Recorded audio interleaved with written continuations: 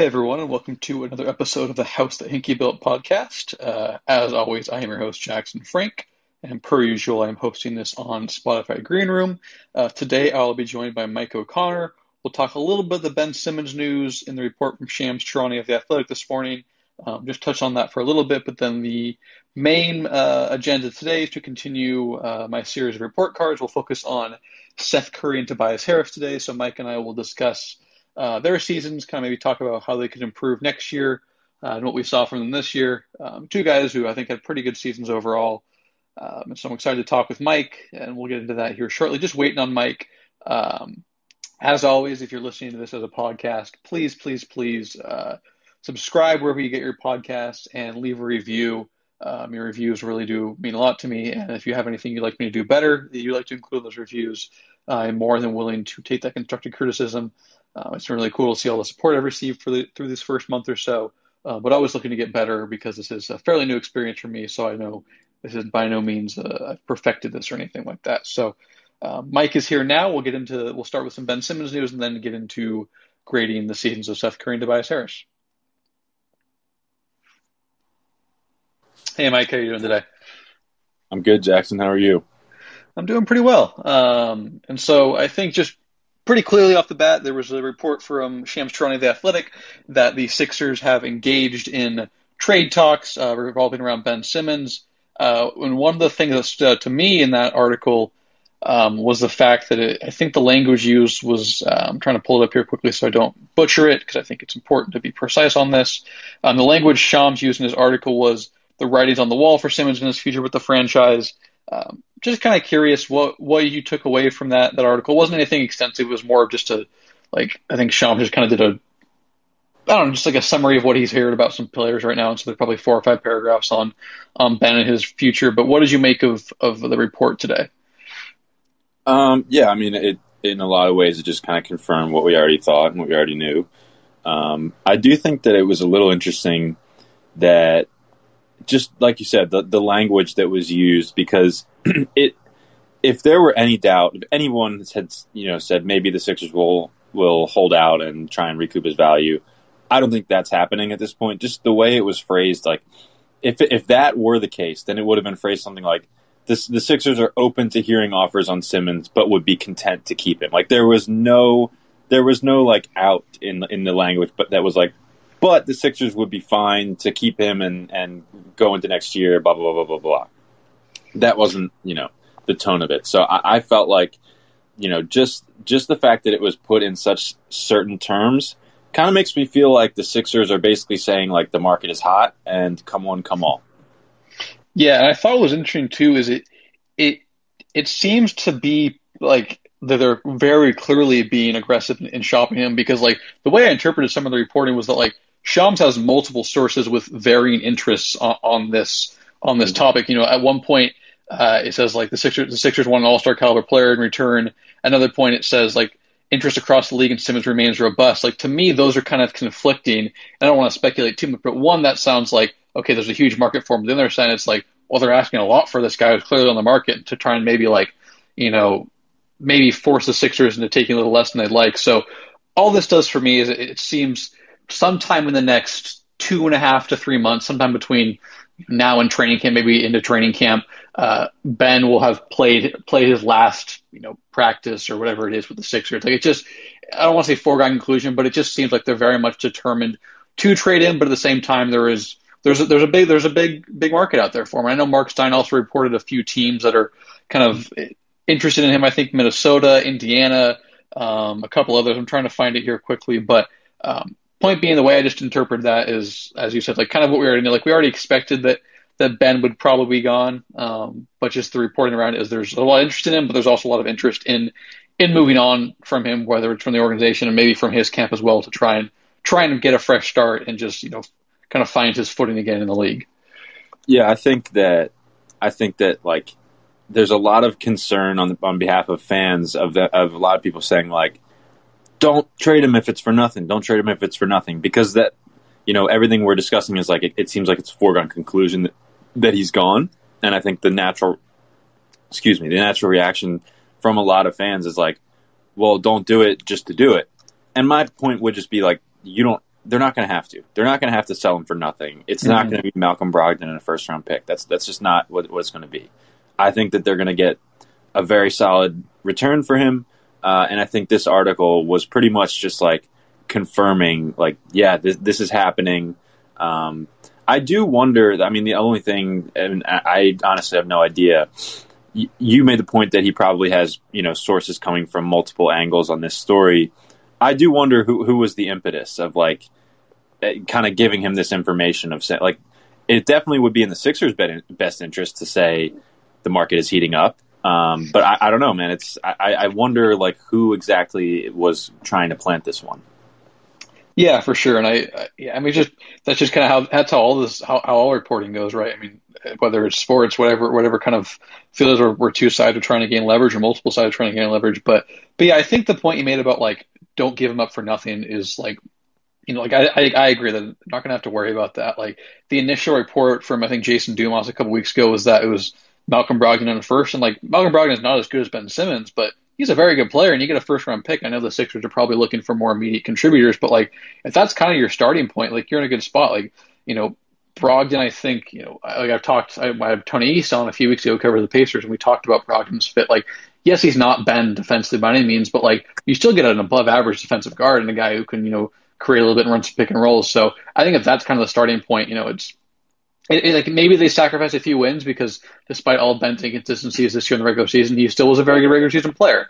But I think you're still going to get into a spot where maybe you're a little better equipped to make it beyond the second round. And the thing with Ben is that his value shifts depending on the context, right? Like for the Sixers, it's tough because they have Joel Embiid, they're trying to win now. Like they have Daryl Morey running things, and Daryl is a guy who typically leads teams with title aspirations. And so they have to look at it through like what can Ben do for us beyond the first round, and Ben through 3 playoff appearances hasn't shown the ability to be that same all-star caliber player.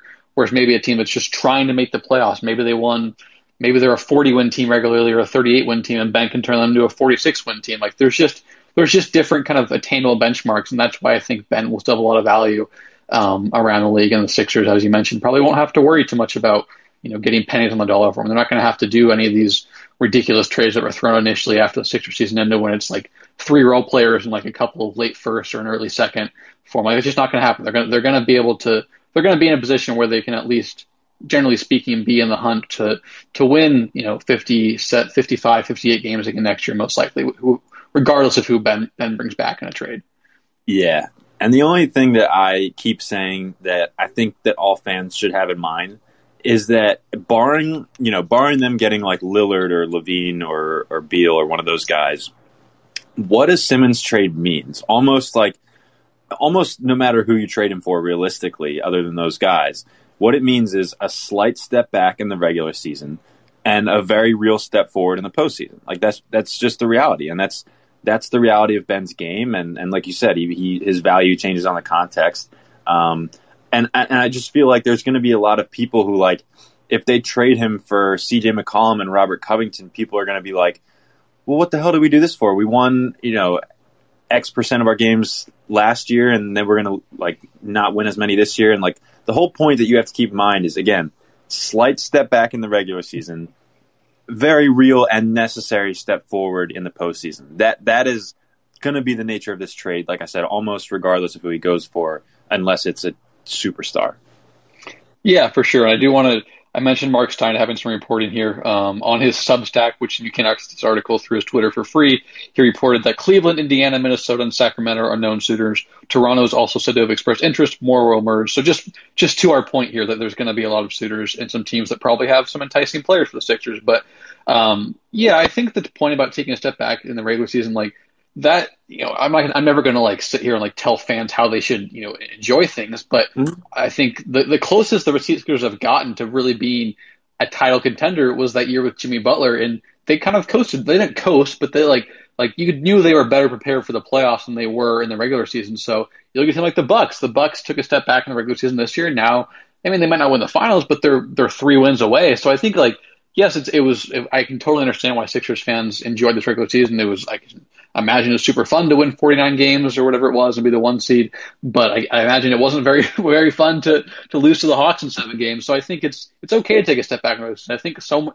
often in the last, maybe starting with kind of the LeBron era, it's proven that like a lot of teams, the regular season just doesn't matter as much. Like LeBron teams coast sometimes. The Warriors have coasted. Like the Suns took it really seriously this year, but the Bucks, you kind of took, they kind of tinker with things a little bit. So I think generally speaking, the theme here is that yeah, maybe they win 4 fewer games in the regular season, but they have a higher ceiling in the postseason.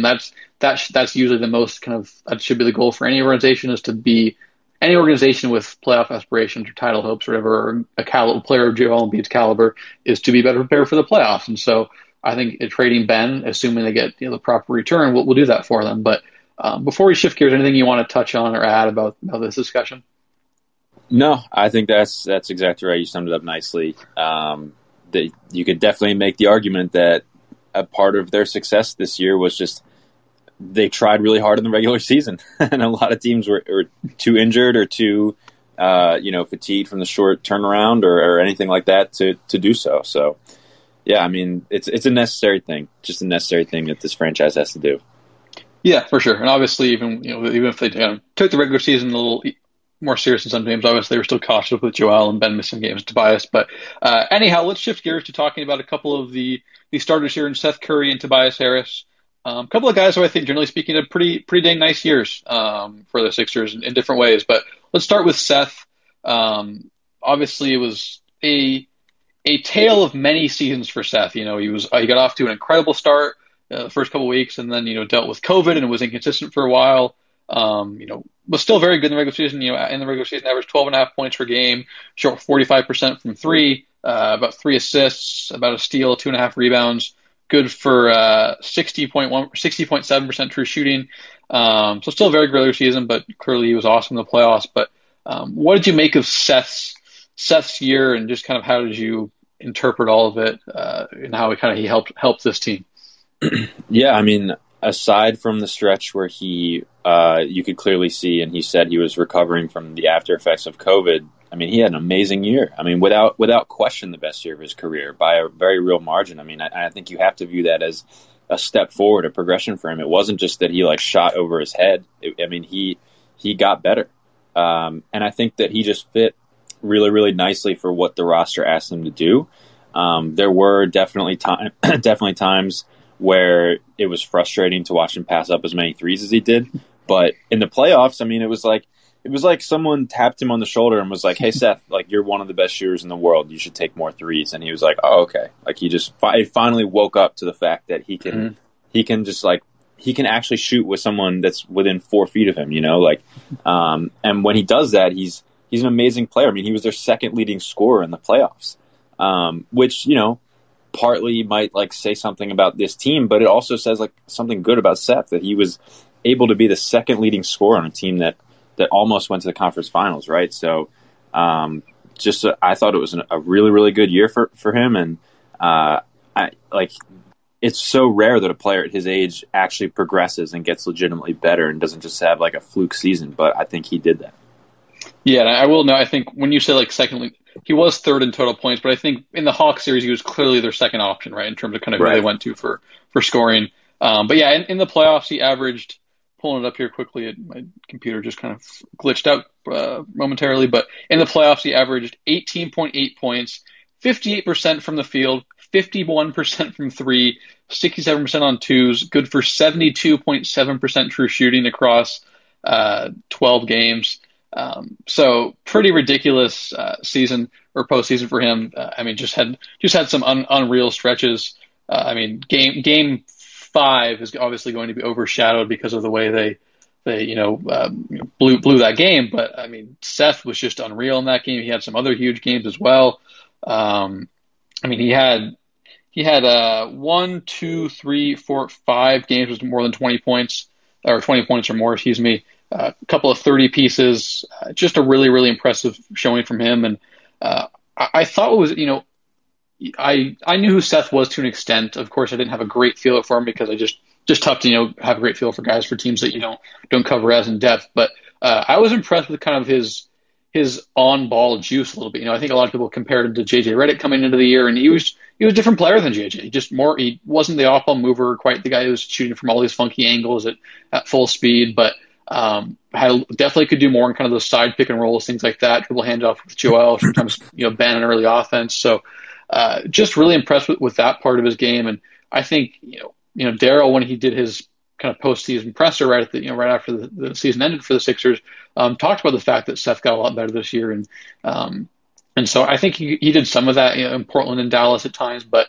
I was just very impressed by the way he was able to be kind of a secondary ball handler. Now you didn't want to rely on a 6'1", 6'2" guy who clearly still has some deficiencies as a defender, but just really impressed with that part of his game, and just I can't say enough good things about him in the postseason. I mean, just the confidence and the fact that he was shooting pull up threes in transition, it was like Dame or Kyle Lowry or Steph Curry as some of the stuff that he was not doing in the regular season. He was passing up a lot of shots, and I know the Sixers offense kind of folded, or definitely folded down the stretch of that series against the Hawks, but there were long stretches where that Sixers offense was really cooking, and obviously Joel was leading that, and Tobias, when it was cooking, was playing well, but a lot of that was Seth just saying, I am a really good scorer or a really good shooter, and I'm going to get to my spots and transition or 20 feet out or things like that. So just a really, really, really encouraging season for him, and I really am interested to see what he does next year in terms of kind of what role he has, like how much they demand of him as a scorer, and when they do ask him to be a scorer, is he going to be the confident player we saw in the postseason, or is he going to be kind of the timid one? Because I think there's a clear difference in how good this offense can be depending on the version you get. Yeah. Do you think, this is something I was thinking about earlier, do you think there's any chance he gets traded this offseason? Because I could just see if they trade Ben for like a guard, like let's just say they trade Ben for McCollum, just as an example, right? At that point, as strange as it sounds, they kind of have like an overabundance of guards. And I mean, Seth is clearly better right now than at this exact moment than a Maxey or Shake or whoever. But I also think that there's a chance that they could look at it and be like, again, if they get CJ McCollum back, maybe they look at it and say, maybe we could use Seth as part of a sign-in trade to Toronto for Kyle Lowry, right? Like that type of thing. And once you trade Ben and you're looking at the shape of the roster next year, I mean, I could just kind of see that making sense. And it would also be the case that you would be trading a guy at the peak of his value for as much as shooting is incredibly useful everywhere, once you swap Ben out for someone that can shoot, the roster becomes less of like a dire need to have elite shooting at every position. So I don't know. I mean, do you think that's a possibility at all? I think the only thing they would do it for is if it's a significant talent upgrade, like a Kyle Lowry. Like I don't think they would just do it because we Right. kind of have a couple of defensively limited players in the backcourt now. Because as you mentioned, if you get rid of Ben, like if you want to make Seth kind of your lead ball handler off the bench and start Matisse, like you have more leeway to do that now. Like I'm not saying that's what they would do, but when you remove Ben from the equation, a guy who just is such a non-factor off the ball, obviously because of the shooting, but also because of just a general lack of activity at times, like it makes it easier. So, and the fact that what Seth's making like $8 million for the next couple of years, like he's on an incredibly team-friendly discount. Like I hope he gets paid a ton his next free agency because he's going to deserve it. But yeah, I think to me that's the only thing is it would have to be like a huge talent upgrade because like he fits so well. Like, I mean, I think he proved this year that he's a starting caliber player, even if he's on the lower end. I mean, that's but to make $8 million for a couple more years, maybe it's three. I think it's two more because he signed with Dallas. I think it was 4 for 32. Let me double check here quickly. But so that to answer your question, like I would be surprised, and the only way I would do it is if it's for a significant talent upgrade like a Kyle Lowry, and I think like you wouldn't be attaching much because sign and trades just don't fetch that much. I've talked about that on this podcast before that, sign and trades historically you don't get a ton back in them. I mean, the Sixers got Josh Richardson, the Hornets got back Terry Rozier. Like it's lower, it's lesser tier players than the guy that's going out. So, he's due $16.7 million. It looks like just about over the next couple of years. So, for a guy who I think, has proven to be a starting caliber player, you're certainly going to keep that. So, or take that. So that's how I feel. Where do you stand on this in terms of maybe him being traded?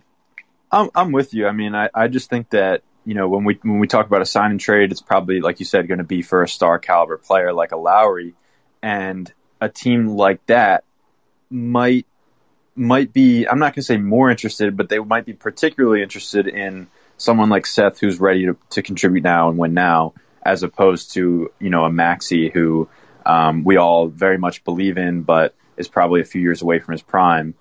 So I could see Toronto thinking like, like, we are trying to win right now. We have players who we think can compete and help us get to the top half of the East. Van Vliet is going to be our full-time point guard, and Seth could kind of, assume that combo guard role. I just think my general point here is that I think a lot of non-tanking teams will be very interested in Seth. I could see it happening again. Like Daryl, once you get off of Ben, like, you just have the opportunity to reshape this roster in whatever way you want. And I'm not saying Seth wouldn't be awesome here no matter who's here, but I could see Daryl just looking at it in the sense of like, this guy has a lot of value right now. It's not as dire of a need to have him, and we could potentially use this guy as a trade piece instead of, giving up Maxey or Thibault or one of those guys.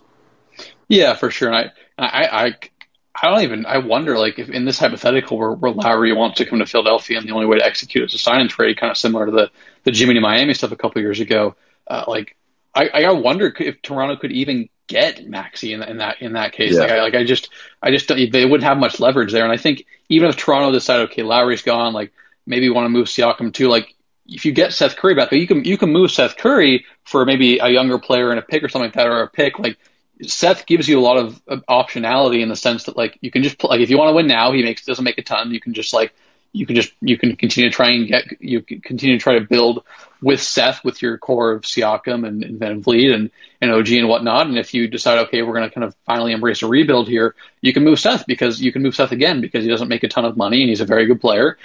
Especially he's a very good player, especially in comparison to what he makes. So, I think I would be surprised. Like, I think, like, he to me is one of the guys that, like, I think is least likely to be traded. Like, obviously Joel is not going to be dealt, but I think among everyone else, like, I think everyone else is on the table, but I think Seth is pretty far down the list of, like, he's pretty well entrenched on this roster because of how well he fits. But obviously the fit could change if the roster is significantly reshaped, as you said. So, are there any areas like, assuming Seth's on the roster next year, I think is pretty safe despite us discussing this, any areas you'd like to see Seth continue to improve to maybe take another step forward as he really kind of enters the heart of his prime? I mean, just continue to shoot the ball when you're open, man. That's that simple. He just got to do that more consistently. He did it in the playoffs, and the results were incredible. So, hopefully that carries over. Outside of that, I mean, he has a tendency to throw some really lazy, bad passes. I don't know. I don't think there's a lot of other stuff for him to rework, about his game. Yeah, I think that's reasonable. I think that definitely agree. And I think, like, I mean, I'm trying to pull, like, his 3-point rate was up to a little bit, kind of closer to his numbers in Dallas. He was about 56% his 1 year in Dallas, down to 51% this year. Asked to create a little more, so that makes sense. Tougher to just self-create threes at that size. Sometimes up in the playoffs this year is up to 55%. So, and it took about 2 more shots per 100 possessions. So, I think, 2 doesn't sound like a ton, but I think for every game, if you're taking 2 more shots, that's meaningful, and you saw that at times this year. So I tend to agree. Like, I just really am curious to see what Seth get next year, because regardless, he's a good player. Like, he was still good in the regular season, even if he just shot his normal numbers in the playoffs, like, he still would have been a better version because of the aggressiveness. But I just am curious because sometimes you see playoffs propel guys into huge, seasons. I mean, talking about CJ McCollum, when Wesley Matthews went down, the Blazers played the Grizzlies. He had a great series against the Grizzlies, and then propelled that into a Most Improved Player of the Year award.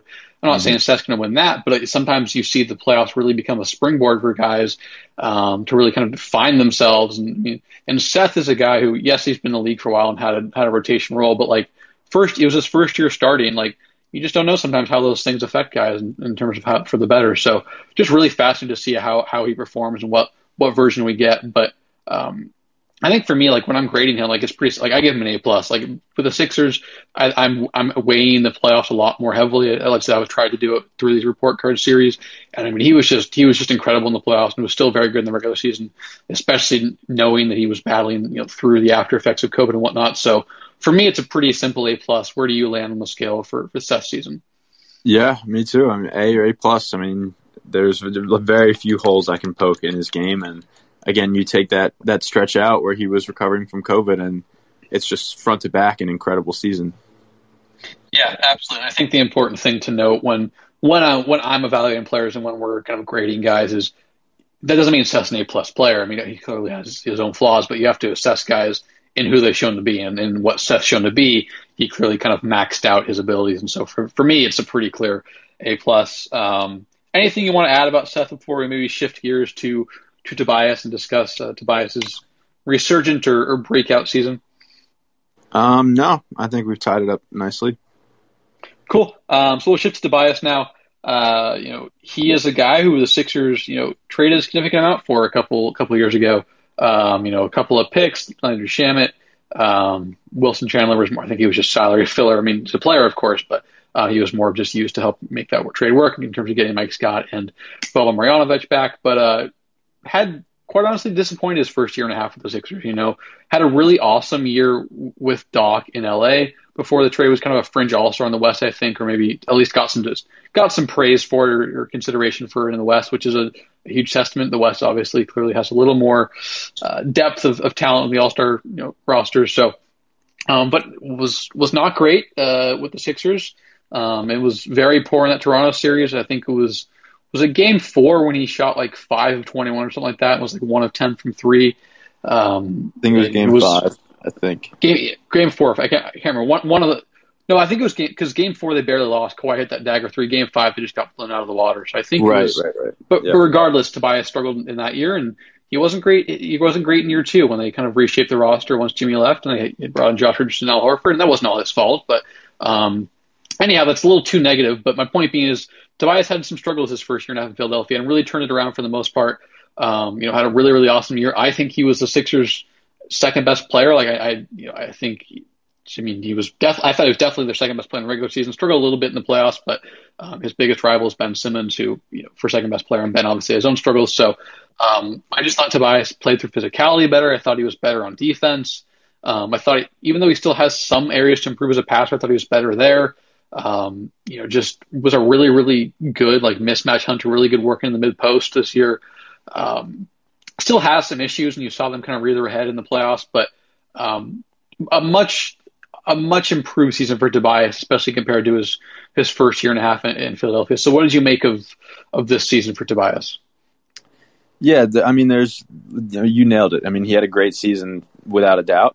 The only hole that I can poke in it is that all of the things that he did better this year relative to other years are things that he was really like already good at, right? Like he was already pretty good at creating a shot for himself in the mid range. He could always back guys down and shoot over them.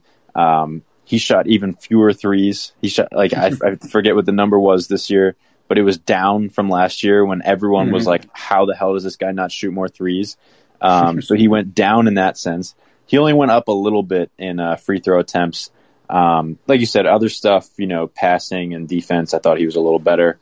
But it's, I think that I had sort of bought into the idea that he was, he had improved and he had this really nice bounce back season. And then in the playoffs, you just kind of realize like, man, he's still the same. He's not the same guy, but he's still this guy who is just even when Tobias gets going and he's playing really well, it's still like 2 points followed by 2 points, followed by 2 points, followed by 2 points. And he's still passing up threes with 6 feet of space, and he's still not getting to the free throw line. There were definite times where he looked like, and not just looked like, but he did become that guy who can close a game out. I mean, he did that against the Lakers back in January. He had a really good overtime in that Jazz game in March, where he just looks like he's ready to be the focal point of the offense, right? But it's a little bit, similar to the Ben thing, where it's like Ben can have these stretches where he looks like that, primary option and everything that we want him to be. But then he tends to come back down to who he's been, in like other stages of his career, right? And I think that was the case for Tobias as well, where it's like you definitely saw examples more often than the previous couple of years of him being able to carry an offense and being the go-to guy and scoring efficiently and that sort of thing. But when it got to nut-cutting time in the playoffs, he still had plenty of prolonged stretches where it was like, where is he? And when you do see him, it's like it's just 2 points, and it's never a trip to the free throw line. It's never a three, and it just makes you wonder, like, what is his ultimate value? Because even like I remember feeling after that Hawks series like he like really played poorly. I felt that way, and then I looked at the stats, and they were like his numbers were almost identical to his regular season numbers, like almost identical, and that just kind of makes me wonder. It just makes me wonder, like, did he really progress, or did he just have like a season where he was making more of his mid-range, pull-ups or turnarounds or that sort of thing? Like, I'm not 100% sure. Yeah, and I think that's a fair point. Like, was it one of those things where the ball is going in more, so we as writers or analysts look for things to explain it beyond just shooting variance. But I do feel like, for me, like, I do think he got better in some areas. And the weird thing about Tobias's playoff run was, like, obviously he was great. He was mostly great against the Wizards, and he was very good the first 3.5 games of that Hawks series. Like that, Mm-hmm. and that was so weird about both he and Ben. Like they were playing pretty well for the first half of the series, and then all of a sudden it's like that game 4 meltdown just like totally took them out of the series. Like you know what I mean? Like, other guys bounced back and they were fine, but it just seemed like Tobias never recovered. He was really quiet in the final stretch of game 4, then 2 of 11 in game 5, 9 of 20. He was okay in game 6, 9 of 20, 24 points, a few free throws, but 8 of 24, 6 free throws, 24 points in game. Gave something the last 3 games of that series, 34.5% from the field, 30.8% from 3. Only got to the line 10 times and playing 40 plus minutes a night. Like, that's what was so weird about he and Ben. And I'll talk about Ben on a different episode, of course. But like, it just, like, things were going well. It looked like Tobias actually turned a corner to become a better playoff scorer. And then game 4 happened, and they melted in the second half, in the third quarter, whatever, blew that 18-point lead. And it's like it just took Tobias out of the player we thought he'd become, and he just kind of reverted back to some old tendencies. And I think you mentioned that, like, his 2 points, no free throws. It's the mid-range pull-ups and pick and rolls. It's the mid-post face-ups, the bully ball type thing. It's emblematic of the Sixers' greater issues, is that they don't have enough guys on this team who really, like, force help defenders to gravitate toward them. Obviously, Joel does that, and you can see how well Joel functions in that role to an extent. But Tobias is a guy where, like, generally speaking, the defense is going to be comfortable with single coverage on him. Ben, they're obviously comfortable as well, and so that just makes, like, you just saw the issue with that. Like, even if a guy, like, I don't know, let's say a guy like Zach LaVine or something is having a tough night, like, he's still going to get downhill, he's still going to draw help defenders. Like, he can still impact the offense because of the tension he commands. Excuse me. Tobias isn't that guy, and you saw how much that hurts the offense. Like, if the shot's not falling for him, he's not much of an offensive plus, and that's what differentiates him from maybe a top 25 player versus a top 40, top 45 player. And you saw how much the Sixers offense struggles because he's just not that guy. And that's not, he deserves responsibility. That's not, like, all of his fault. Like, the Sixers need a player better than him that can do that. But you just saw how much they need the ball to go in for him for the offense to really flow. And he isn't that guy who can still really create a ripple effect in the offense like some of the best scorers around the league can. Yeah, you're absolutely right. And I think we've talked about this, maybe a month or two ago, where when Maxey comes in and he starts putting pressure on the rim downhill, it's like, whoa, what is this guy? Like, where did this guy come from? And it's because there's no one else on the roster that does that. That's like, come off of a screen, just fly past the big man who's, like, showing or in, like, a high drop coverage, and then, like, draw in the defense and the ball starts swinging. Like, there's no one else on the roster that does that. And Tobias doesn't do that either. The other thing that you could still poke holes in his game is that he's not, I've heard this term used a lot lately, and I really like it. He's not a good maintainer. Like when someone creates an advantage and the ball swings to him, he's not great at beating a closeout and making the right pass and that sort of thing. And that's another flaw that you could point to on this roster that I would contrast it with like the Jazz, where the Jazz, like when the ball starts moving, it's just like flying around the perimeter, right? Like Ingles just like beating a closeout, like making the right pass. Then Bogdanovich like pump fake, get by, like another pass, and then Conley catches it and he does the same thing. And it's like just widening the advantage with every single pass and every single drive. And not only Tobias, but the Sixers roster in general just doesn't have guys that do that. They haven't had guys that do that for a long time. But I think Tobias can be especially guilty of it, where it's like, how many times this year did we hear the phrase like Tobias needs to make quick decisions? That's just, I feel like professional basketball players shouldn't have to be prodded to make quick decisions, right? Like you should just be able to be, in that moment, make that right decision. And that is definitely another hole in his game. We're being super negative about a guy who had a really great season, but there are definitely holes to poke in his game.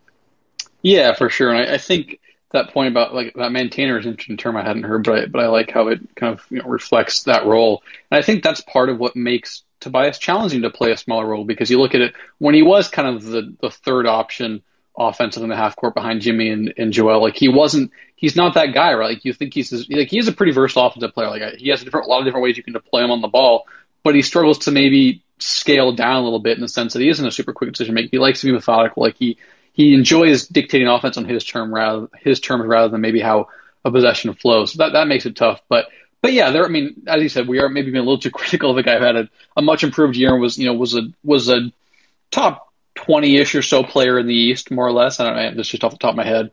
Maybe a little, I don't know exactly, but don't hold me to it. But point being is he was a very good player this year, and it was clearly much better than he was in prior years. I think his relative true shooting, which compares players' true shooting to league average, was about 3 points higher this year than last year.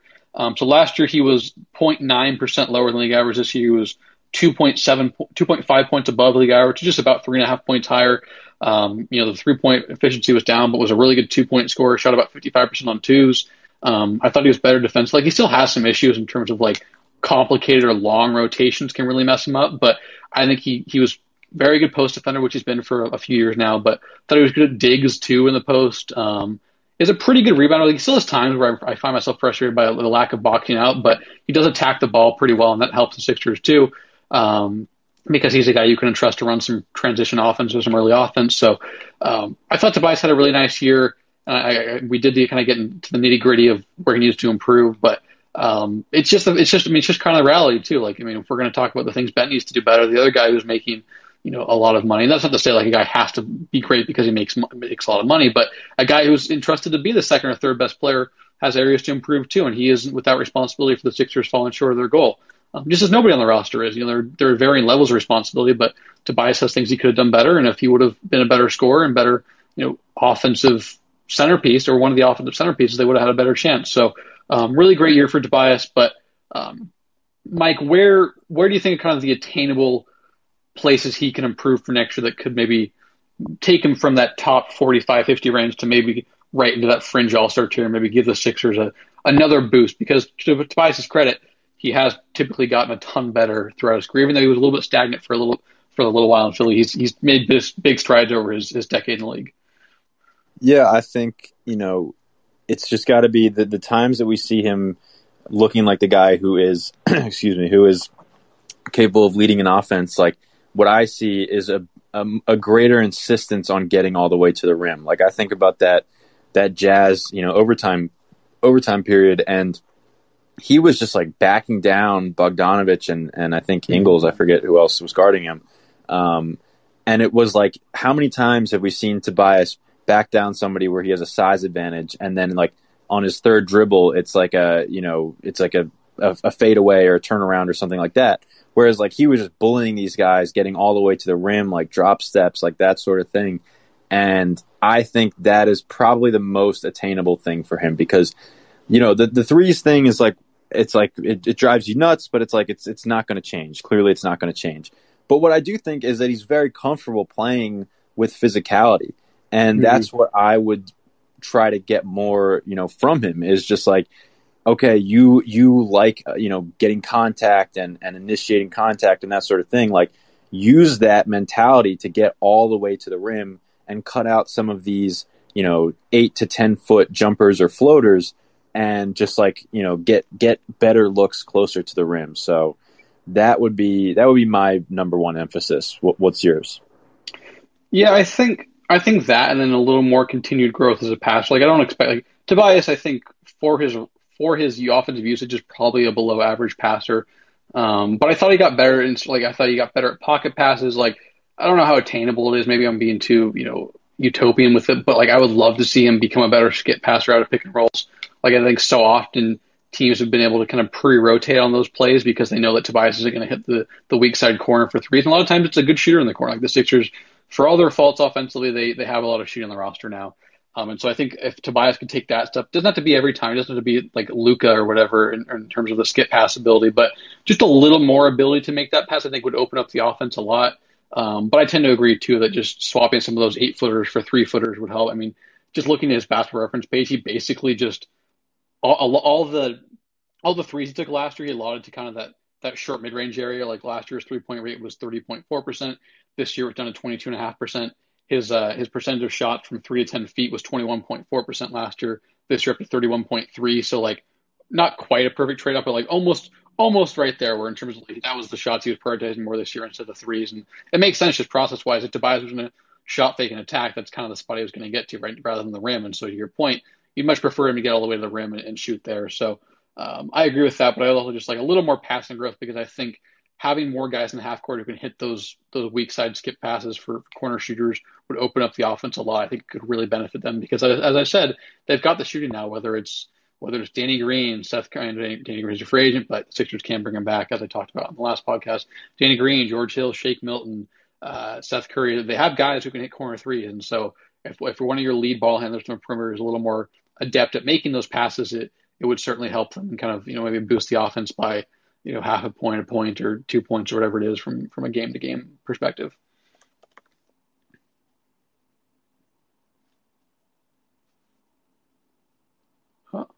Huh. Looks like Mike is gone. I'm gonna bring him back here. Apologize for that, but yeah. So I think that Mike, you there?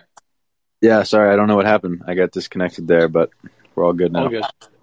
Yeah. So I think all I said was just I mainly agree with your point about maybe trading some of those short mid range jumpers for the finishes, but I would also like to see him improve the skip passes out of pick and roll, which I think that could really help the collective offense, or maybe address some of the things that I talked about in the sense that if the jumper's not falling or the shot's not falling for Tobias, still be a viable offensive threat. I think that could really help the offense. But touched on a lot of things today. Anything you wanna add about Tobias before we kind of close for the afternoon?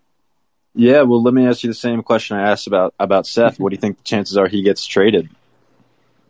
Yeah, that's tough. I lean pretty firmly no, because I think as true as the idea is that no contract or player is untradeable, I do think a lot of contracts don't have utility for certain teams in terms of improving the roster, and I think that's where Tobias stands. Like I don't know if you're trading Tobias, how are you getting, like, what are you doing to get better? Like you mean like you look at maybe a trade in terms of like some big contracts recently, whether it's the John Wall Russell Westbrook swap or the Russell Westbrook Chris Paul swap, like those trades weren't designed for the Rockets to say, oh, we're going to get a lot better. Well, I guess they were, but it didn't work out. And the Thunder weren't like, oh, we're going to take on Chris Paul because we want to get better. The Thunder were like, yeah, we'll take him on, we'll get some picks as well because we're going to shift into a rebuild. So my point there is I just don't know what's available for the Sixers to trade a guy who's making a lot of money, who is a very good player, but I just don't know how that will work. So I lean to be pretty skeptical of that happening, because I don't know how they get better out of that. I don't know like what team would be interested, or what teams would be interested in taking on Tobias, because he's in the heart of a prime and he makes a lot of money. So I just don't know how that would work. Where do you stand on this topic? I completely agree with everything you just said. You know, it's hard like to imagine a perfect trade. Somebody in the chat just suggested trading for Kemba. I mean, that's an interesting one. I have not dug into the numbers on Kemba or you know what he looks like, but that's an interesting idea. Yeah, I mean, it's tough, man. Like everything you just said again is correct. It's hard to find a suitor for him. There's a chance that just like, you know, he's more valuable on this roster than he is in a trade. At the same time, I feel like his profile as a player is so antithetical to what we've grown to know Daryl Morey to like that I think there has to be a chance, right? Like Daryl, like just I don't mean to just like lump everything in analytics as to just like shoot threes, but like that's a huge part of it. And Tobias doesn't shoot enough, and he doesn't get to the line, and like that lack of efficiency, I could just see Daryl looking at him and saying like, this guy is empty calories, and he improved his value, you know, now to the point that we won't have to give up some major asset to get off of him. So I mean, I could see it. I will say that there's definitely going to be, you know, considerations at play in terms of, you know, if they trade Ben and like you might get involved into too much of an overhaul of a roster if you're also trading Tobias. You kind of want to have some continuity around Embiid next year. But yeah, I mean, I just think that because his profile as a player is so different from what we've grown to know Daryl Morey to like, that it is a definite possibility, is what I would say.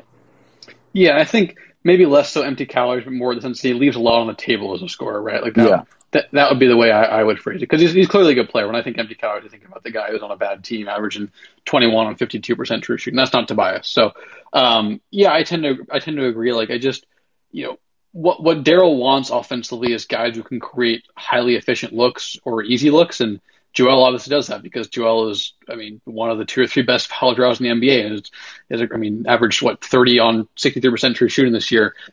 James Harden did that, of course. You know, Chris Paul was a great producer of quality looks as a passer, and obviously has mid-range prowess.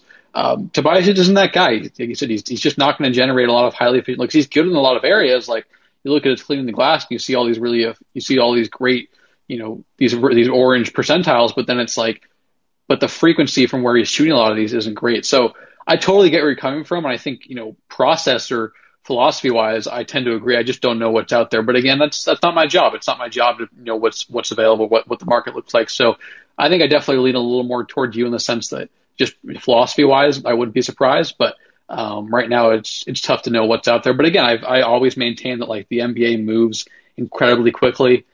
Quicker than most people, you know, fans, analysts, you know, anyone really anticipates typically. So I would not be surprised, but I just wonder what's the market, you know, what's available to improve this team. But and then the other thing too is, and this is a smaller detail, but like I do think Tobias was a pretty important person in terms of like improving I don't know, like kind of the vibes of the locker room. I know they probably weren't great at the end, but I think he was an important leader. Like a lot of the younger guys and people just always singled out Tobias as someone who is a leader, and he's obviously very well liked around the league and whatnot. So that maybe makes it easier too if there's a market out there for him when he has such a great personality. That's not to me, so they're going to keep him because he's a leader, but I do think that matters to an extent in terms of kind of maintaining the locker room, especially after 2019-20 when things were so down. And Tobias was there too, but I think he was an important part of this team kind of regaining some. I don't want to say like they were joyless in 2019-20, but regaining some joy. No, they were. They were. All right, they were joyless. That's fair. But yeah, and obviously they struggled. There was an absence of joy toward the end of that Hawks series, but clearly a lot more good vibes and chemistry throughout the most of the duration of the season. So I tend to kind of see where you're coming from, and I agree. So I don't want to act omniscient because I don't know what's out there, and that's important to acknowledge. You don't know what you don't know. So. Yeah, I think we're in agreement there. But I would not be surprised like if Tobias does get traded. I think the reasons you outlined would certainly kind of be it. He just doesn't create a lot of easy or highly efficient shots, even though he's very good at a lot of tough shots. That can be a tough recipe in the playoffs, as we saw in the important games this year, the most important games this year for the Sixers. Totally. I mean, I can't think of anything off the top of my head of an example where this makes sense. But I will say if they're able to pull off a Ben trade where they get some all-star type guy, let's just say like Levine in return. I mean, I could see a trade similar to the Horford trade where it's like you trade Tobias for someone like a Danny Green, who is a better fit. His skill set is just like easier to slot in next to someone like Levine and Embiid. And you maybe have to give up a pick or something like that, but it's like that type of framework where it's like you take my ginormous contract and in return we can get a very good contributing veteran on a 1-year deal. I don't know. I mean, I think Tobias probably has more value, definitely has more value than Horford did at this time a year ago. But I think if it does happen, that's probably the type of framework I can envision. Again, I don't know what exactly that would be, but or if that's out there, but I think that would be the type of trade if it happens. Yeah, that makes sense. And I think just given Daryl Morey's MO, we know he's not going to be quiet on the trade front and is not not unwilling to try and shake up things. I mean, he added 2 different starters last year, a month into the job or whatever it was. So yeah, I tend to agree. And I think as we continue to get closer and closer to the true off season, we'll have more to discuss about that. Mike, I appreciate you coming on. Where can people find your work? Where can they follow you? Give yourself a little shout out here. Yeah, absolutely, man. Thanks for having me on. You can find me on Twitter at MOconnor_NBA. You can find my Sixers writing at Writes to Ricky Sanchez. If you're in Philly, you can hear me on WIP a couple times a week. And you can also catch my gambling column every Friday at The Odds Factory. Awesome. Appreciate it, Mike, and appreciate everyone for listening. I'll be back on Thursday. Today is Tuesday. I always have to do the running calendar in my head, but I'll be back Thursday to close out this series with the 2 big guns and Joel Embiid and Ben Simmons. But Mike, once again, appreciate you coming on. Appreciate everyone for listening. In the meantime, until Thursday, stay happy, stay healthy, stay safe. I will talk to all of you again soon.